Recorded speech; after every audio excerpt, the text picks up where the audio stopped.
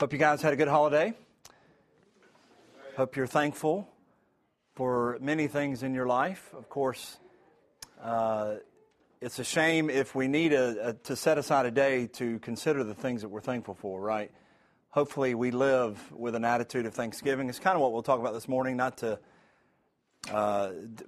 teach on an obvious theme of Thanksgiving, but personally I have been in a study with a group of men. We're looking at the attributes of God and considering our theology and what we know about God and what our thoughts are towards God and how those realities and truths and thoughts ought to impact our daily thinking, and not even daily, but just moment by moment. Can God be trusted? Is He trustworthy?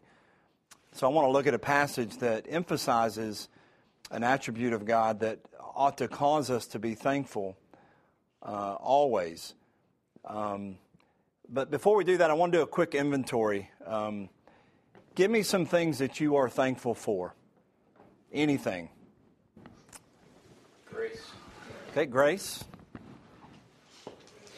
My health. Okay, health. What else? Family. What else? Okay, the church. And what in specific to the church? The universal church, Christ being head, or local? Your church family, yeah. And friends with that. Fellow believers. What else? Provision. Okay, God's provision, just... financially, but then in every way, our spiritual, our... Yeah. Okay. I'd say both physical and spiritual. I'm thankful for God's, the way He works things together in our lives. Okay. So God's faithfulness. Mm-hmm. What else? Anything else? Anything that's even specifically on your heart this week as you are relating with family, friends, taking time to ponder the situations in your life? God being patient. Okay, God's mercy, patience. I'm thankful that I'm the Lord's daughter, and that I'm also thankful for my husband. Okay, just for our salvation alone. And then again, just... David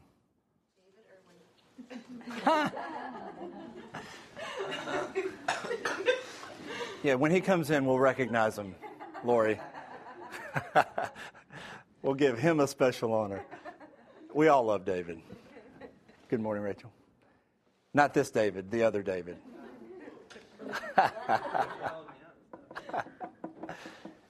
Anything else? This is a great list. Repentance. Again, knowing that repentance is really another provision of the Lord, right? That He grants us repentance in our life. Well, looking at these things, obviously very common things in our life, as I have separated them, what are the distinctions between the two lists? Spiritual on the right. Okay. So what we have here is what would be called material things, not necessarily materialism, the love of things, but just things in our material life versus the spiritual life. What would be the differences in how we perceive, even in regards to the things that we're thankful for? What's true of one that's not true of the other? What's that? Hopefully put priority on the spiritual. You know, definitely the way we view things spiritually have an impact, right, on how we view things materially. What else? The list on the left will all pass away. Okay. This right here is all temporal. This here is eternal.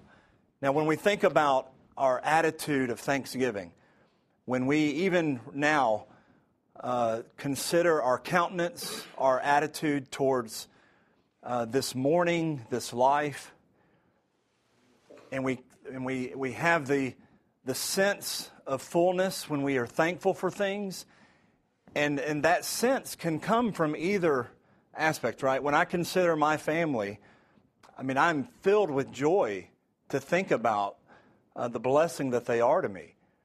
But I know that sense can be completely affected by circumstances in my life. So when we consider the things that we're thankful for, we have to understand the inconsistent nature, the unpredictable nature of the things that we're thankful for. We may sit, somebody here may be sitting and thinking of all the regrets, the discouragement that they've experienced, and really struggle in their outlook in your life because of certain things that you have experienced or are currently experiencing, or maybe things that you are dreading coming up. And so those are the things that impact us in our spirits when we're tied to the material things, even though each of these things we have to acknowledge are from the Lord's provision. They're from His goodness in our life. But we can easily turn these things into idols in our life. We can long for these things even beyond the spiritual realities that we live that drive our relationship with the Lord, our communion with God. These realities ought to be the things that give us a cause to worship Him, to depend on Him, to trust in Him in every way, knowing that when things in the material life change, we're not tied to those things emotionally, mentally, spiritually, to where we begin to... What are some things that can happen when we're tested in this area of our life? Say a family member dies. You come under financial hardship because of a loss of a job. Or you're inflicted with, an ailment that does not give you a good outlook of your future health, of any recovery. What happens typically, or how does this affect a lot of times your spiritual outlook? We lose sight of the things on the right hand. Okay, and what else? What else do we begin to do? Perhaps what were you saying? Okay, yeah, we might begin to contemplate things that we could have done, things that we should do, ways that we can get out of situations. So we start looking to our own wisdom instead of the Lord's, Eric? I think, at least in my life, is I tend to evaluate the list on the right by what I experience through the list on the Right. left. Yeah. I think that's very common, that we are challenged to do that we begin to... So who are we judging then when we start to judge our lives based on these things? Can we start questioning the Lord's goodness in our life? There's a book out there called Trusting God that I encourage any of you to read. It basically sets up this proposition looking at three different things about in answering the question, can God be trusted? It looks at His power. It looks at His wisdom and His goodness. And so does God love us enough to give us what is best? Does He have the wisdom to know what is best? And does He have the power to accomplish what is best for us? So that if we doubt any of these three areas, that God He doesn't care, or He doesn't really understand how to guide us and help us, or He cares and He has the wisdom, but He's powerless to bring about or affect change in our life. Those are the things that we're challenged with.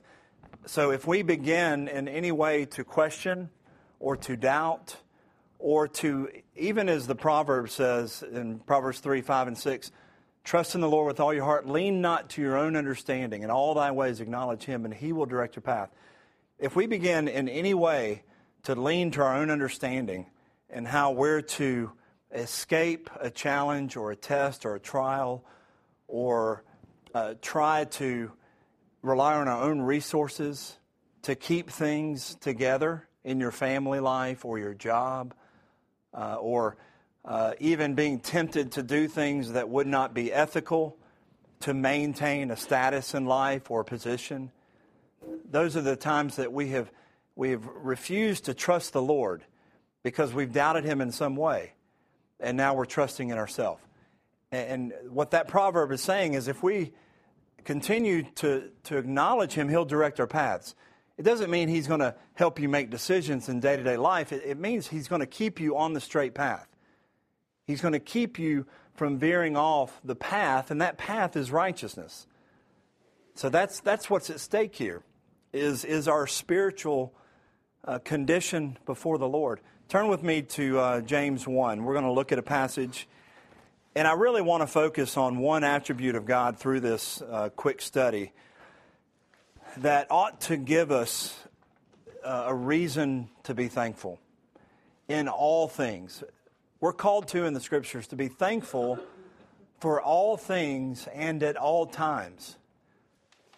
And we see it throughout the Scriptures. Romans 5 says that we are to rejoice not only in our salvation, but also in our tribulation. We're to rejoice in tribulation.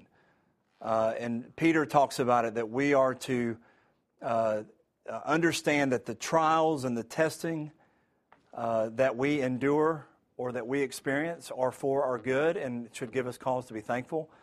And then even here in James 1, James is saying, count it all joy when you, and of course not if, but when you encounter various trials, knowing that the testing of your faith produces endurance, and let endurance have its perfect result. So can you honestly say in your most recent struggle, your most recent trial, whether you're enduring one now or you are coming through one or you anticipate one, are you rejoicing in it? Have you rejoiced because of it, or are you prepared to rejoice when it comes? It's one thing that we can say is true, that if you are not currently in a trial, you've either come out of one or you're headed towards one. This is the course of our life. This is a result of the curse of sin. And one thing that we need to remain consistent is in what we believe about God. Is he good? Is he faithful in our life? When you are facing trials, or maybe you are ministering to somebody who is in a struggle or is facing a difficulty or discouragement in their life, where they are to the point where something has to change and their need is urgent. They get to a point of desperation where they would be willing to do anything to either change their circumstance, remove the struggle, or trial. If they don't have a biblical concept of who God is, and if their theology is not as it should be, it will cause them to fall under the temptations that they will face. And that is to doubt the Lord and his goodness in their life. And this is what James is bringing us to, that I want to look at quickly when we consider what are we thankful for. And again, as we go through the inventory of the things that we're thankful for, it's not wrong to consider all the material blessings that we have in our life, as long as, of course, we acknowledge that those are of the hand of the Lord in our life. We know that in the life of Job, we saw the testimony of a man who endured a lot of hardship materially.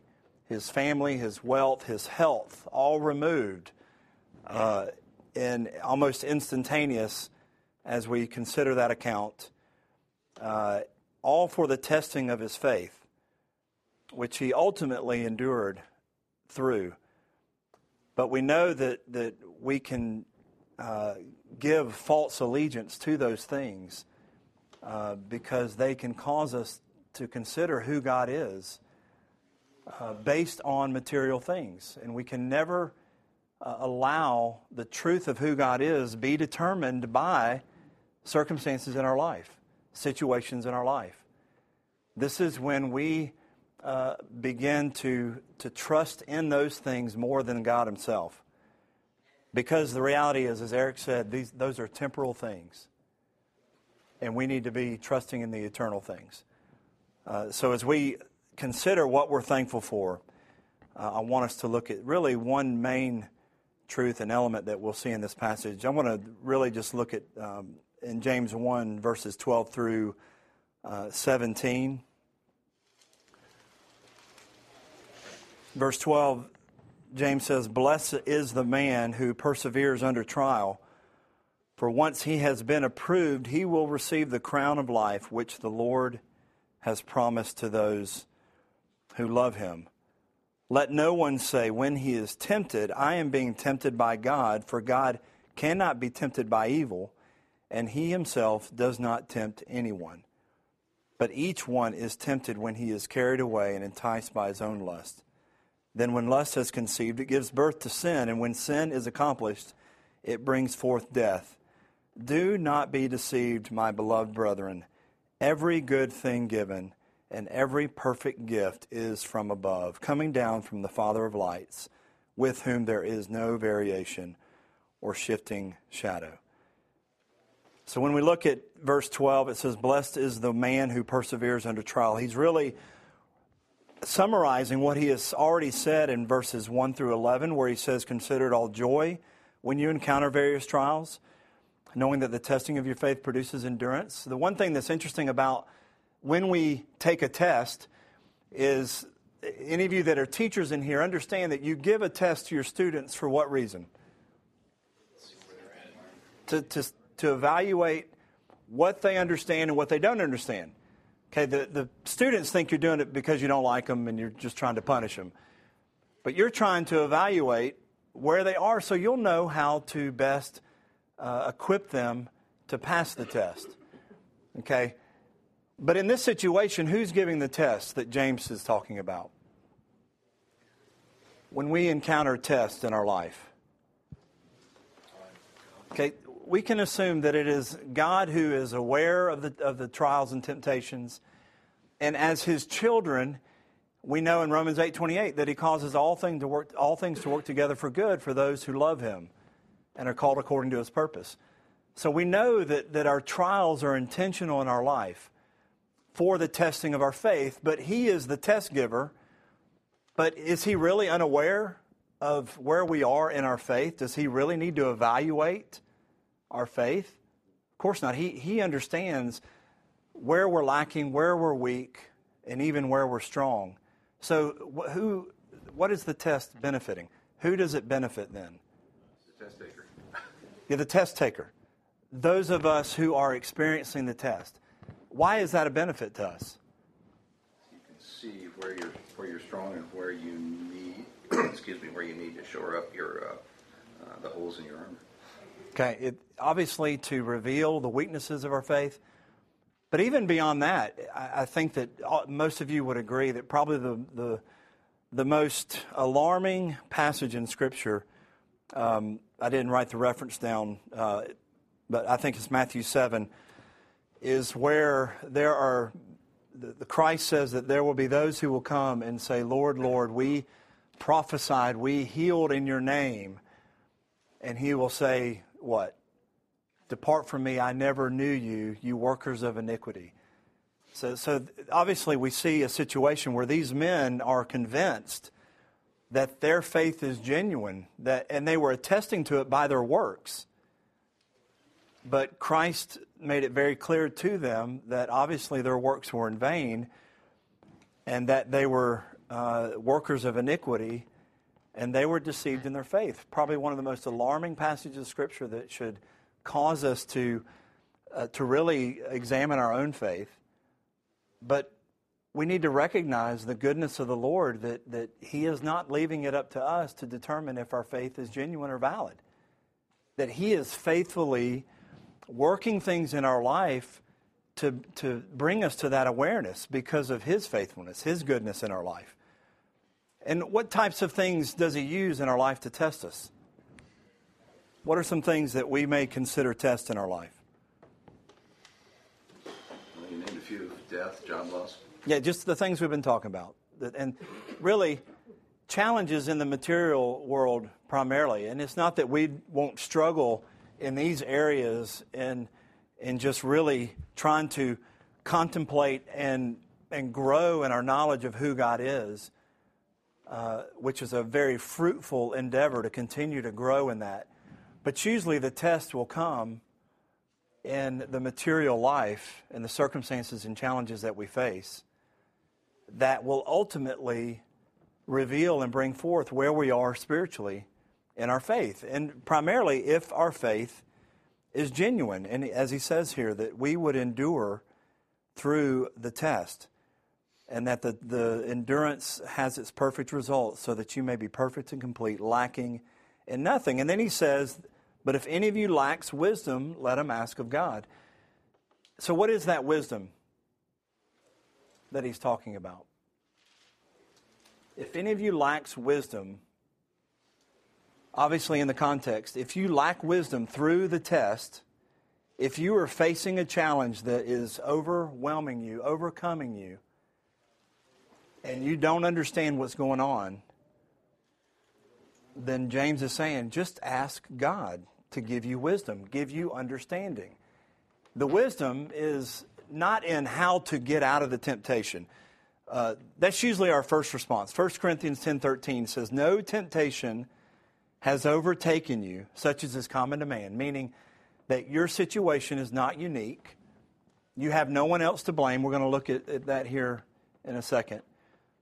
But your struggles are common to man. Every man has the same struggle.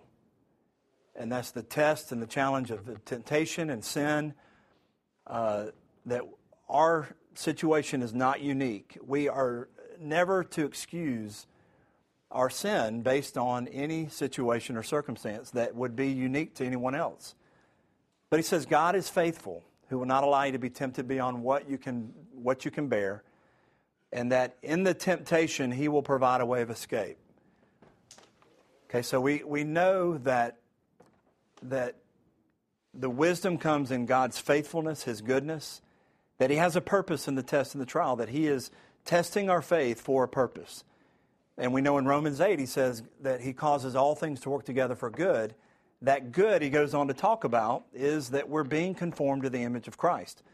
That if we're lacking in any way, that we are being revealed an area of our life in which we are weak in our faith or we're lacking. It may be a struggle with anger, with lust, with temptation in some sort that will be brought out because of the test. And if we are struggling to understand it, we're simply to ask God for the wisdom. And the wisdom is that He has sovereignly worked the trial for a purpose, and that He has already provided the grace. You know the situation in Paul's life in 2 Corinthians 12, where he is pleading with God. He says, 3 times I've pleaded for God to remove the thorn in the flesh. And we don't know what that thorn is specifically, but what's God's response to Paul? He says, my grace is sufficient. So that the answer is not removing the thorn, but it is enduring through the thorn. So a lot of times we're trying to figure out how to get around the trial, how to remove the trial. And it's not that we're to not be resourceful or to contemplate our situation. But the problem is when we begin to lean on our own understanding and we begin to fall away from trusting the Lord's wisdom and understanding. And how do we acknowledge the Lord in that situation? How do we know that we're being faithful to follow the Lord's wisdom, or that we're trusting Him? What's the best sign that ought to encourage me? If I see somebody struggling through a trial, what should encourage me to know that they are being faithful through that trial?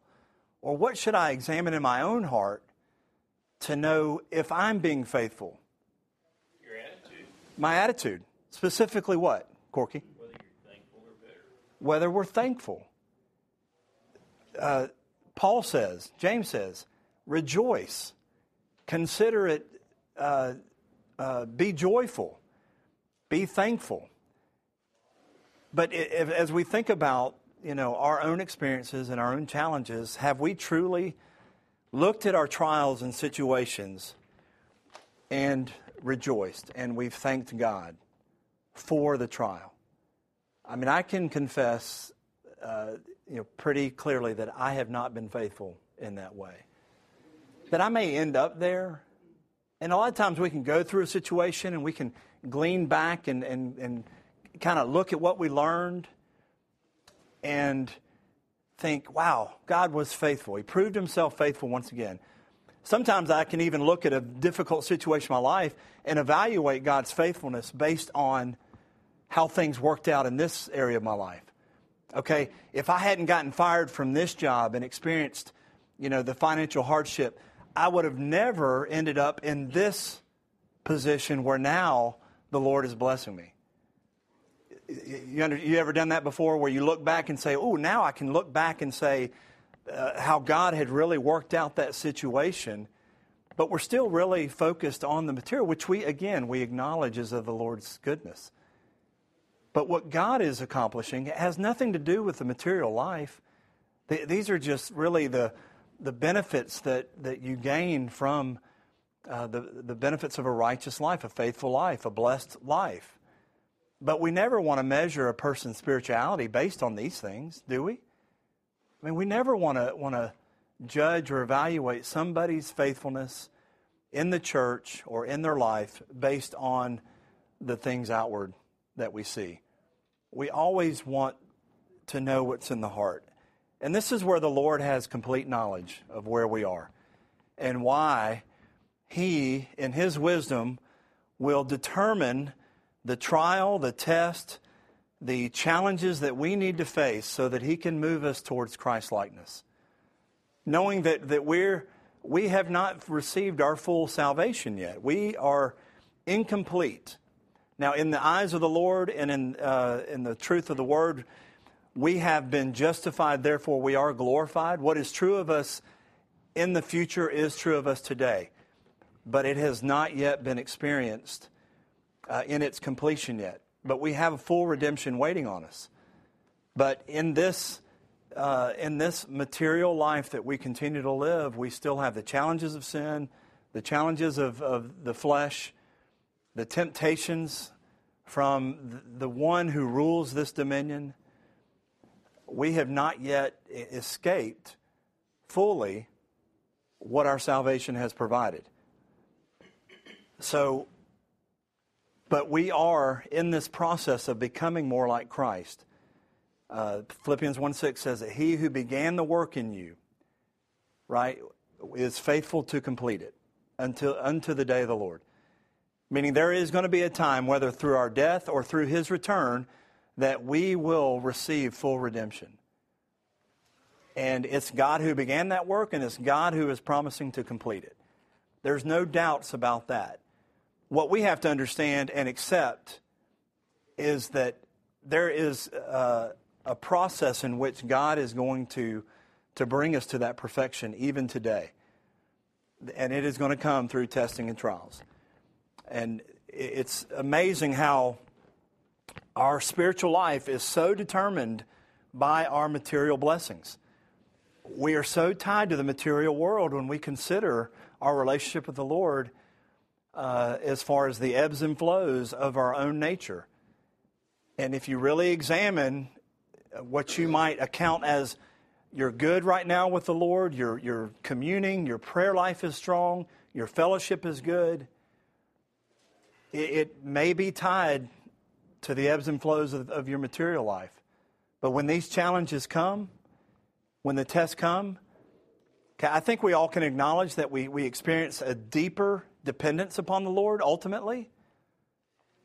But when we are going through the initial phases of a trial or a test, are we really, shouldn't we not already be prepared and deepened in our walk as if we were expecting it?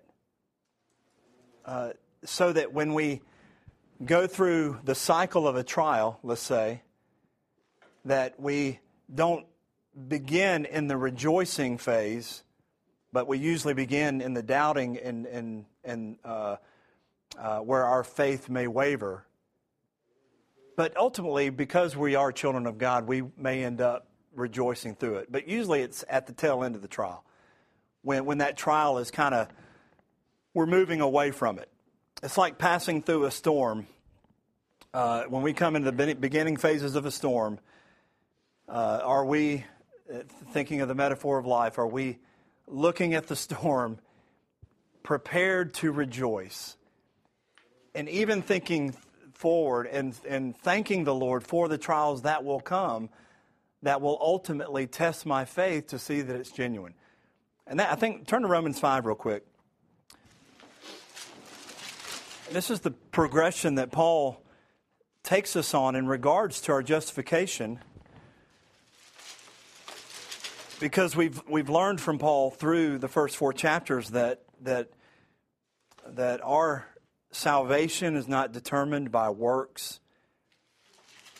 that in the gospel the righteousness of God is revealed, which condemns us, and that apart from the provision of His righteousness through Christ and our faith in that provision, that we are left hopeless. So he says, therefore, in verse 1, having been justified by faith, we have peace with God. And this is a peace treaty, not an inward sense of peace, but we now are no longer enemies of God. We're no longer haters of God. We now stand righteous before God. His judgment is no longer against us. So, because of faith, we have peace with God through the Lord Jesus Christ, through whom also we have obtained our introduction by faith into this grace in which we stand. Okay, it's talking about the present state of our salvation. We've been justified. That is a past transaction that we stand in, but we also stand in the grace today of that salvation. And then it says, and we exult in the hope of glory. This is our future salvation, which is that full redemption. So we see past, present, future, but Paul then focuses on the present. And not only this, so we rejoice in these realities. He says, not only this, but we also exult in our tribulations, knowing that tribulation brings about perseverance, and perseverance, proven character, and proven character, hope. And hope does not disappoint, because the love of God has been poured out within our hearts through the Holy Spirit who was given to us. So what we see here is this process of sanctification. First of all is that true faith will endure, and in our tests and our trials, that we will prove our faith through persevering through these situations and trials in our life. And as we persevere through them, it produces what? Endurance. Okay, endurance, perseverance, then produces what goes beyond that? Character. Okay. Now this we have to assume here what this implies is that it's a change in character. Okay, we have to recognize that we are changing every day as believers. We're not what we should be, but we say, praise the Lord, we're not, what we were, right? We are growing in character. We're becoming Christ-like. And as we endure through trials change us. ultimately drawing us over to where this is what is becoming true of us, that we are becoming, as Ephesians 5 says, the fruits of the Spirit, that we are, what is within us is love, joy, peace, patience, kindness, goodness, gentleness, faithfulness, self-control. We look at Colossians 3, talks about the character of Christ. He's compassionate, merciful, he's loving. These are the things that we want to become. And as we go through the trials and we see what's in our heart that come out of the trials and the testing, and God's purifying process in our life is to see that, you know what, we're responding in anger, we're responding in doubt, we're have a love for money, we're relying on material things. Those are the things I want to know that's true about me so that I can repent of them and become more like Christ, to be filled with the Spirit, walking in the fruits of the Spirit. The only way we're going to come to this understanding of our own heart is through trial and temptation. And so persevering through will provide that proven character. It will develop that character in my life. So the Christian is always persevering and he's always changing. Okay, so what does this prove about? If you're persevering through trial and you're growing more like Christ every day, what is that giving you an assurance of? It really is. Okay, it's assuring us that our faith is genuine. And this is what Paul is talking about, that perseverance and proven character will ultimately produce hope. And hope does not disappoint because the love of God has been poured out within our hearts. We know that we are believers because we're persevering through trials. Okay, if we're going to examine our life based on these material things, and even when we look at the things that are meant to bring glory to God, that our family, our church, our friends, acknowledging His provision of all those things, that if this is our evaluation of where we are in our life, then when these things begin to be tested and trialed and stripped away, where is it going to leave us? Are we going to have the assurance of the hope? And that's what the Lord wants to accomplish. I love the example of the refiner's fire, the goldsmith, where as the process in which gold is purified is that it's melted down under intense heat, and the weight of the gold is heavier than the impurities within the gold, so they sink to the bottom as it's liquefied and the impurities rise to the top. And so the goldsmith simply takes a device and scrapes the impurities off the top. The more pure the gold, the hotter the heat, right? So he cranks up the heat to melt it, to liquefy the gold. It weighs down, the impurities rise to the top. That's the process in which the Lord uses trials in our life. That's the fire and the heat within our own life for the purpose of purification. And so when we consider this, are we capable of rejoicing, of exulting, not only of your salvation and what the Lord has provided and the hope of glory that one day we'll be with the Lord, but can we consider the trials and the tests that we face today and truly be thankful? That's the question that I'm posing to you today. And there's one reason why we can be thankful. There's one truth that we have to be so confident in, and why we can be thankful, that is back in James where we started. There's so much to consider in this verse that I will not have time to get to. But one thing that James is pointing us to through all this, in having wisdom through trials, being thankful through trials, that we are being tested and approved as faithful, that when we experience a trial or when we're under temptation, that we guard ourselves from the tendency to do what? What do we typically do when we are under difficult circumstances or situations or bad relationships or bad jobs or struggle financially? Who is typically to blame? Okay, God? We blame God. And who else? Anybody. we have a tendency to look at everything around us. And ultimately, when we look at our circumstances, we look at the people in our lives, our boss, our coworkers, our teachers, we tend to want to resolve that, you know what, if I can remove that person or that situation, then things would be great, right? I mean, we live in this pattern. I constantly catch myself thinking of, if that were gone, then this could happen.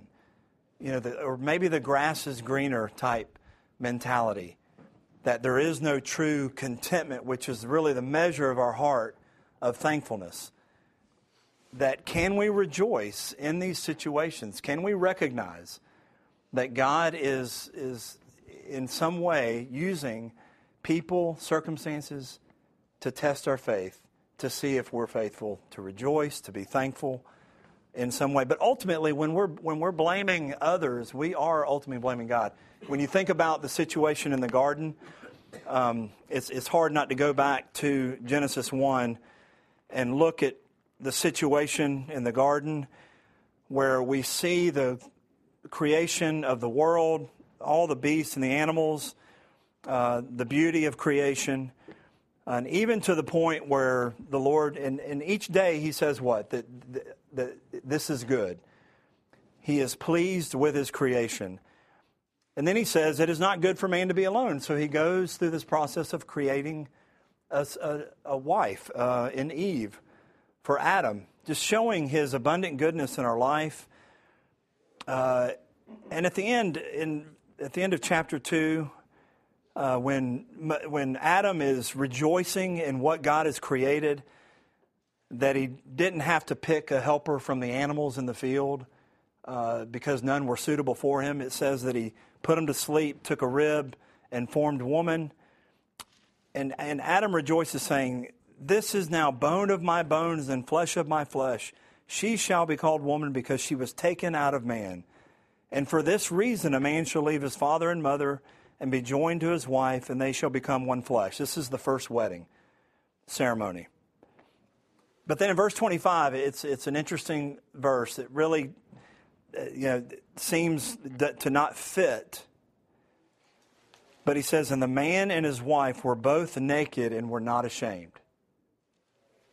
Okay, this really reflects the nature of their spirit right here, that they're completely innocent, that there's no guilt or shame in their life, and that they, because Adam was alone up until now, no one but the Lord would have noticed that he was unclothed. Now there's two of them, and they still didn't know, because there was no knowledge of good and evil, because there was no sin, there was no guilt, there was no shame.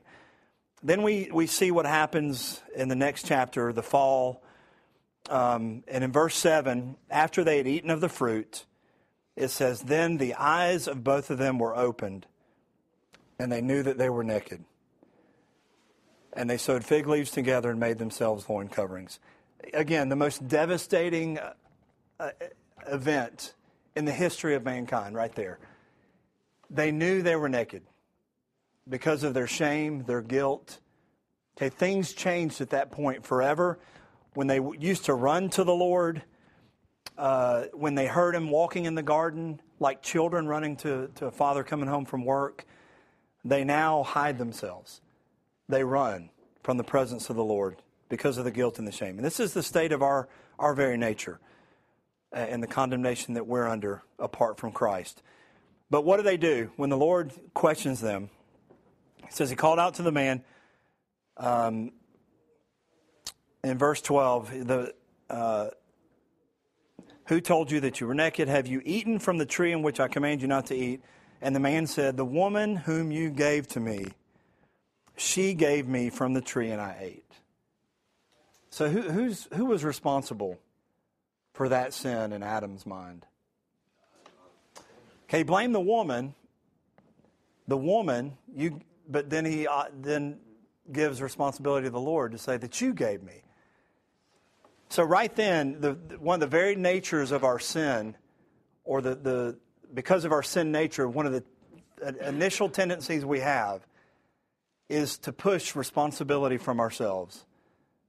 and take blame for nothing and blame others, blame situations and circumstances, or ultimately we blame God. And this is what James is getting to in verse 13.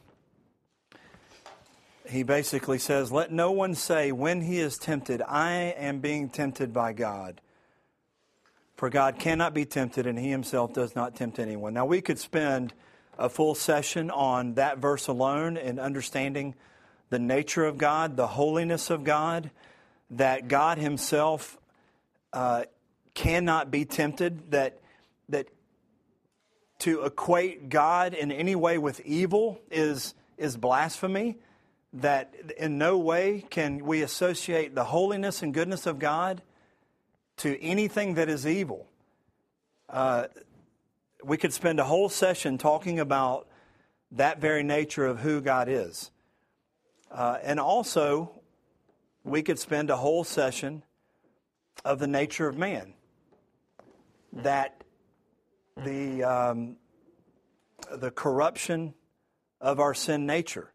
In verse 14 he says, but each one is tempted when he is carried away and enticed by his own lust. So the bottom line there is that we can't blame God because we are ultimately responsible for our own sin because of our nature, the nature of man, and the nature of our lust. But what I want to look at here is really in verse 16 and 17 that I think that I have had a tendency to overlook in recognizing, as we examine the Scriptures and as we looked to be faithful to commandments and have understanding, we always want to look for things that are revealed about God and his nature. Because the more that we understand and believe about God, the stronger our faith becomes. And I think that one of the things that James reveals here that really puts in light the very notion that we would blame God is really evidences our rebellion in no clearer way. Because God is not evil, God is good. He says, do not be deceived, my brethren. Every good thing given and every perfect gift is from above. So the very idea that we would begin to blame God brings into question his goodness in our life. And that's one thing that I want you to consider when you are evaluating your life and things that you're thankful for. That regardless of your circumstances, whether good or bad, whether your things are going smooth in your life right now, there's many things to recognize that are good. Or if there are particular struggles and challenges that you're facing in the material world, that we always have cause to be thankful because God is good. He is good in every way. So when we look at really what we can say in looking at that passage is that God only gives good things. So when we consider the tests and the trials in our life, and we tend to believe or blame God that He's, even when we say He's allowed these things, because of any other motive other than His goodness in our life, we begin to challenge that understanding or test God in that. And so James declares that God is not responsible for our temptation to sin because, again, he makes it very clear that God can't be tempted by sin, that His very nature is incompatible with sin, that He is holy and righteous. Romans 1:18, where Paul says, I'm not ashamed of the gospel, for it is the power of God for the salvation of those who believe. For in it the righteousness of God is revealed. When God reveals His righteousness, He not only reveals His holiness, but it in turn reveals our wickedness or our sinfulness. And that God is only righteous, so He has no part in sin in any way.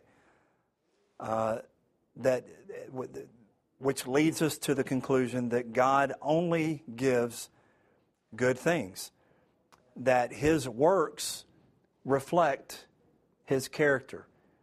So even when we consider the tests and the challenges, we have cause to rejoice because it is from his goodness that he is, because of his love for us, is determining in his wisdom that these material tests and challenges in our life are necessary because he is good to us.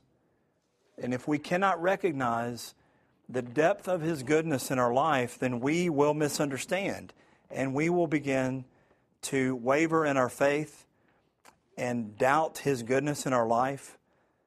When we think in what James is saying here, that we have to understand that God has no responsibility in our sin, that we have full responsibility when we are tempted and when we sin, especially if the temptation comes through the trials of life that cause us to doubt these attributes of God or these truths about God, that begin to bring into question, is God good?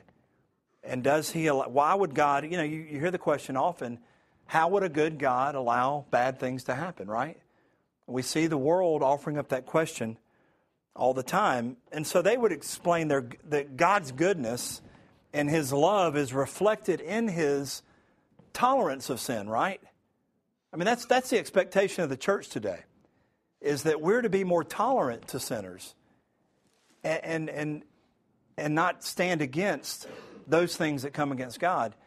Even in the sense when you understand the theology of salvation, that the question of, does God love you enough, or is his goodness reflected in a way that he will accept you as you are? Right? Isn't that the message of the world today? That we're to just accept and love everybody for who they are, right? Is that the way God loves us? Does he accept us for who we are? For who you are, but he's merciful enough not to leave you the way you are. But even beyond that, you're exactly right. But what has he done to make us approved before him? He had to send Christ so that we could be changed. We can't be lovable the way we are. Yeah. The reality is that he cannot accept us for who we are.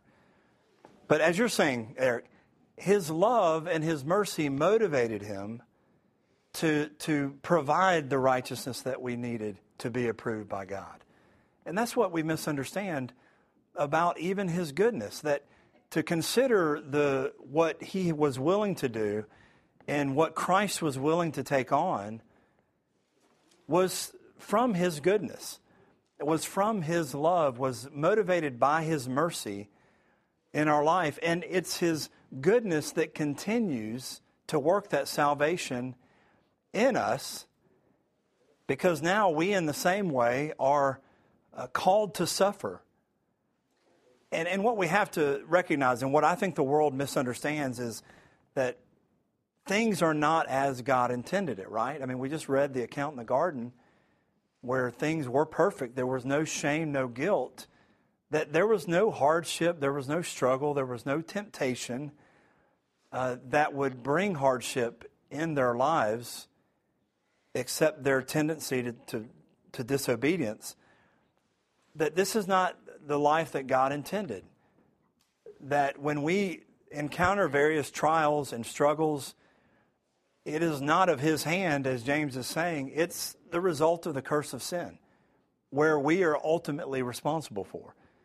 And so when we have a tendency to resent difficult things in our life, difficult people, difficult relationships, when we resent those things, when we push away from those things and devise every form of strategy to avoid those things in our life, we're ultimately, and instead of what? Rejoicing and being thankful for those things. I mean, we ought to, when we see people going through difficult times, and really facing challenges and hardships, we ought to be envious of those things, because if they endure and they grow in character, then they are given the hope and assurance that they will one day stand before God approved, because their faith is being tested. And God will not tempt us beyond what we can bear. So we need to recognize that God is faithful in our life, that we cannot resent the things that He's bringing in our life that bring struggle, that we have to rejoice and be thankful, knowing that God only gives good things. And this is not only great truth for our own life that James is unfolding here for us, but even as we counsel people who are giving up, who are desperate, who are devising every form of evil, resenting God and blaming God, as you sit and listen and see people experience hardship that way, this is the truth we need to give to them, that God is good. He is not to blame for this situation in life. In fact, He is to be exalted. We are to rejoice in these things because He is providing an opportunity for your faith to be tested so that you'll know where you're struggling, where you're weak, and that we know God only gives good things. And it says that He is the Father of lights in verse 18, or in the end of verse 17, with whom there is no variation or shifting shadow. Basically, that was a term that was used in ancient Israel that would give reference to the Lord as creator, that He was the creator of all things, including the sun, the stars, the moon, that He created all the lights. But we see it used in 1 John and in other places that it also gives reference to His holiness, that in Him there is no darkness at all, that He is light and goodness. But just as creation changes, the sun, the stars, the moon, with God there is no variation. He never changes. He is always good. And that's the point that James is making. So James was personally offended by this notion that as these individuals were facing hardship and they were beginning to falter under the stress, that he was reminding them to count it all joy because God was simply testing them so that they would not be lacking in anything. That if you are struggling to understand what's going on, ask the Lord and He'll give you wisdom. But he's reminding them that God is not to blame for the circumstance, not only because He is holy and not only because we are wicked, but more than anything is because He is good. He only gives good things in our life. So again, as we consider this time of year and we come from a holiday where we're to consider the things that we're thankful for, there are many things that each of us could point to, whether it's from where we live to the blessings that we have in, whether it's in this country or any other material circumstance in your life. There are many things to be thankful for. But I know many of you are going through difficult times that we're not aware of, struggles and challenges that you're facing that the Lord has set in your path that you know will bring struggle, that it might be difficult to endure through, difficult decisions you have to make. But to truly have a genuine heart of thankfulness, we need to always recognize that God is good in His character and in His love towards us, that He only gives us good things, no matter what those things are.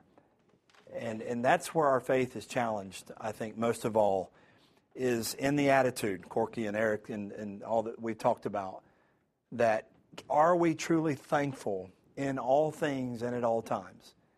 And does it go beyond the material world? So wherever you are right now, I encourage you to seek the Lord in His Word, seek the Lord in His prayer. And as you pray, you may find yourself focused on the challenges, but I encourage you to look to God for wisdom and rejoice in His goodness. That's the challenge. To look at the trial and be thankful, to look at the hardship and know, Stuart Scott says often when he comes here to teach, one of our counseling pastors that does our training, often says that in regards to God's sovereignty and His wisdom, that if we could go back and change anything, any bad decision, any hardship that we've had to endure, that if we could go back, you know the phrase, if we only knew then what we know now. There's a lot of truth and reality to that, but if we could go back and change anything, we'd be worse off today.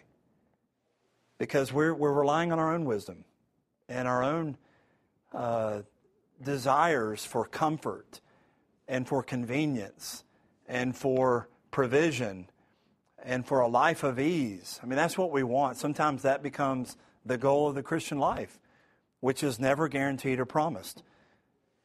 So we want to avoid that tendency in our life. And it's not that we go looking for hardship, we go stirring up difficulties. You know that those things are coming, that it's not something that needs to be stirred up. We live in a cursed world. Everything is dying around us. And so we need to recognize that is not of the Lord's hand. It's not what He intended.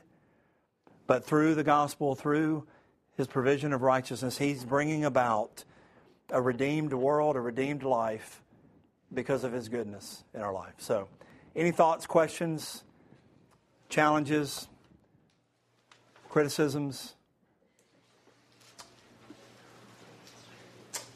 I love this passage. I wish I could spend more weeks going through it more intently. But I feel like I jumped to what I think is the conclusion in James's mind, is that God is good and cannot be questioned in that. And when we doubt Him, we challenge that reality and truth. And that in and of itself is sin. So we want to repent of that. So recognize that God is good always. So let's pray. Father, we do thank You and do want to always consider the things in our life, the things that bring challenges and hardships and struggle, and know that it is resulting from Your faithfulness in our life to not leave us, as we've talked about, as we are, but that You love us enough to continue to conform us to Christ. And that is the good that we recognize that You are working in our life, even through things that You have not intended, but are a result of our sin, are a result of a cursed world, even a result of the power of Satan in his dominion over this world that is bringing about temptation in the flesh. But we simply want to acknowledge Your goodness in the gospel, Your goodness in our redemption, but even Your goodness in our everyday lives to bring everything necessary to conform us to Christ, even those things which test our faith. And so we, again, pray that You give us a heart and an attitude that would cause us to rejoice in those things, to consider it joy, to be thankful in every way. And I pray that would be a continual element of our heart and faith as we grow each and every day, and as we strive to be a light and a witness to You, even in a dark world that needs to recognize that even through this life there is a cause to rejoice and a cause for thanksgiving. And let that set us apart from a world that's suffering and complaining and is murmuring and blaming everything around them, including You, for their struggle in life. But we thank You for our salvation that redeems us from that struggle, and pray that You would continue to conform us and be glorified in that process. We ask these things in Christ's name. Amen.